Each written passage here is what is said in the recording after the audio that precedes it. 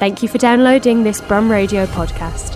For more podcasts, visit brumradio.com. I'm Dave Massey. I am joined on the telephone by Lucy Makova, who is Head of Artistic Programmes at Fabric, which was previously known as Dance Exchange. Good afternoon, Lucy. How are you? Hi, Dave. Yeah, I'm well, thank you. Yeah, loads of happening, but Absolutely. Yeah, I'm well, thank you. Thank you so much for taking the time to chat to us today. We're here to talk about Birmingham International Dance Festival 2022, which is part of Birmingham Commonwealth Games and Birmingham 2022 Festival. How's it been to be working with the Commonwealth Games and the Festival of the Commonwealth Games? What's that been like? It's been, really interesting experience, really great experience, because it brought so many new opportunities. How we engage, with communities, both across the Birmingham, but also the wider region. And there are some incredible projects. So on one hand, there were some, there's been some great projects we do with the Birmingham 2022 Festival around mainly like math participatory projects. So at the opening of the festival, we premiered a new work Stands by Critical Math. That's a project led by Dance Exchange Fabric and the OC, the Birmingham 22 Festival, which engaged 150 young people from across the region in the opening of the festival, or the Tapping In project that also had its culmination in the first weekend of the festival on the 18th of June, again engaging hundreds of participants, in a math tap performance in Brindley Place. So it's been incredible, but it also informed from the early days of planning the festival. We've known we want to put a spotlight on the artists who work in the Commonwealth, in different Commonwealth countries, and nations. So it's been a really interesting journey being engaged, engaging artists from Australia, Canada, First Nation artists, and as co-curators, as performers. So yeah, this last week of the festival, we are bringing really strong program to the theatres in Birmingham, to the main stage, as well as the Patrick Studio in Birmingham Hippodrome. And our focus is on projects that have a connection with the Commonwealth. So what sort of highlights have you got that you can tell us about? Yeah, so we have, on the tomorrow, on Tuesday, 28th of June, we have on the main stage of the Hippodrome the company Humanhood, and they are local. So Rudy, one of the artistic directors, he grew up in Birmingham. He used to go to Ace Dance and Music, and he now has this big international company, touring internationally, and they've been supported by the Birmingham 2022 Festival to go to Papua New Guinea to do research on shamanistic and dance practices there that they brought, that informed their own practice. And they will have their first big showing at the main big stage in Hippodrome. We have this amazing Canadian company that's led by a First Nation artist, Santi Smith, on the 28th and 29th, and it's about a collaboration between herself and a First Nation artist from New Zealand, and it's called Blood, Water, Earth, and it's about, again, the practices, the First Nation practices, and how do we relate to land and heritage and identity. So beautiful project. And at the end of the week, we work with a company Kadidi, Dorothy Munaneza, who works with 6 female artists African artists of African descent, and 6 women telling their life stories, their journeys, diasporic journeys.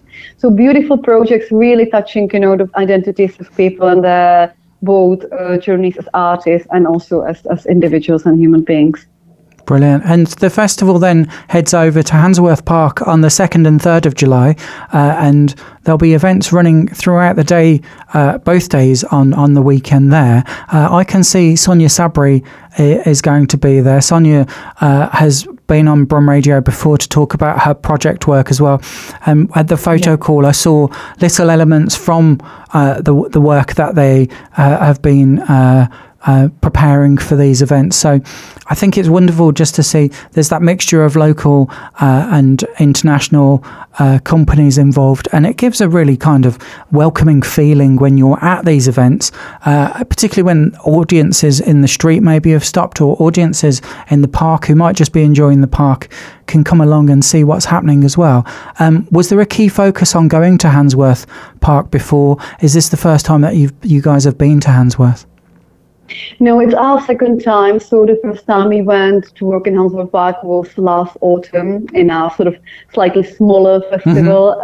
But it's been an incredible experience. You know, it was new, so we were interested to see how that's gonna, turn out. But it was such a great success, that we decided to go for 2 days now, and especially in summer, it's even, if the weather, yes. it's going to be an incredible experience. Brilliant. And it's like it's great a little bit and programmed differently than when we work, in the city center, and we really try to be respectful of the locality and the hyper-local, content. So what's incredible, I think, about it is the sort of global meets the local,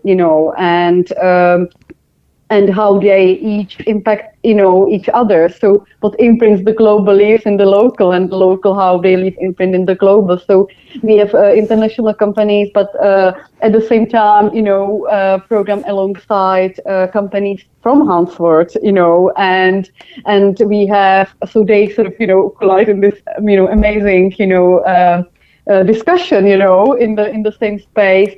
We have because it's focused on also on family audience. We have a lot of participatory experiences, so workshops during the day, so people can try different dance styles and dance. Wow. And we also celebrate the Midlands talent. So, all the artists who live, and are based in Midlands. So it's a lot of it's a showcase, of the talent. And how it all came about, it was through our collaboration with Punch Records last year, when we put together these big commissions for hip hop, specifically for hip hop dance artists. So that sort of is really, really nice, continuation of this great partnership with Punch Records and Slutty House and Gallery 37. So again, this year we have commissioned artists, hip hop artists, to like mini commissions that will premiere in Handsworth Park. So I can't wait to see that, to be honest. That's really exciting. And last weekend it was really exciting to see the festival beginning in Centenary Square. I think there were so many fun elements going on there.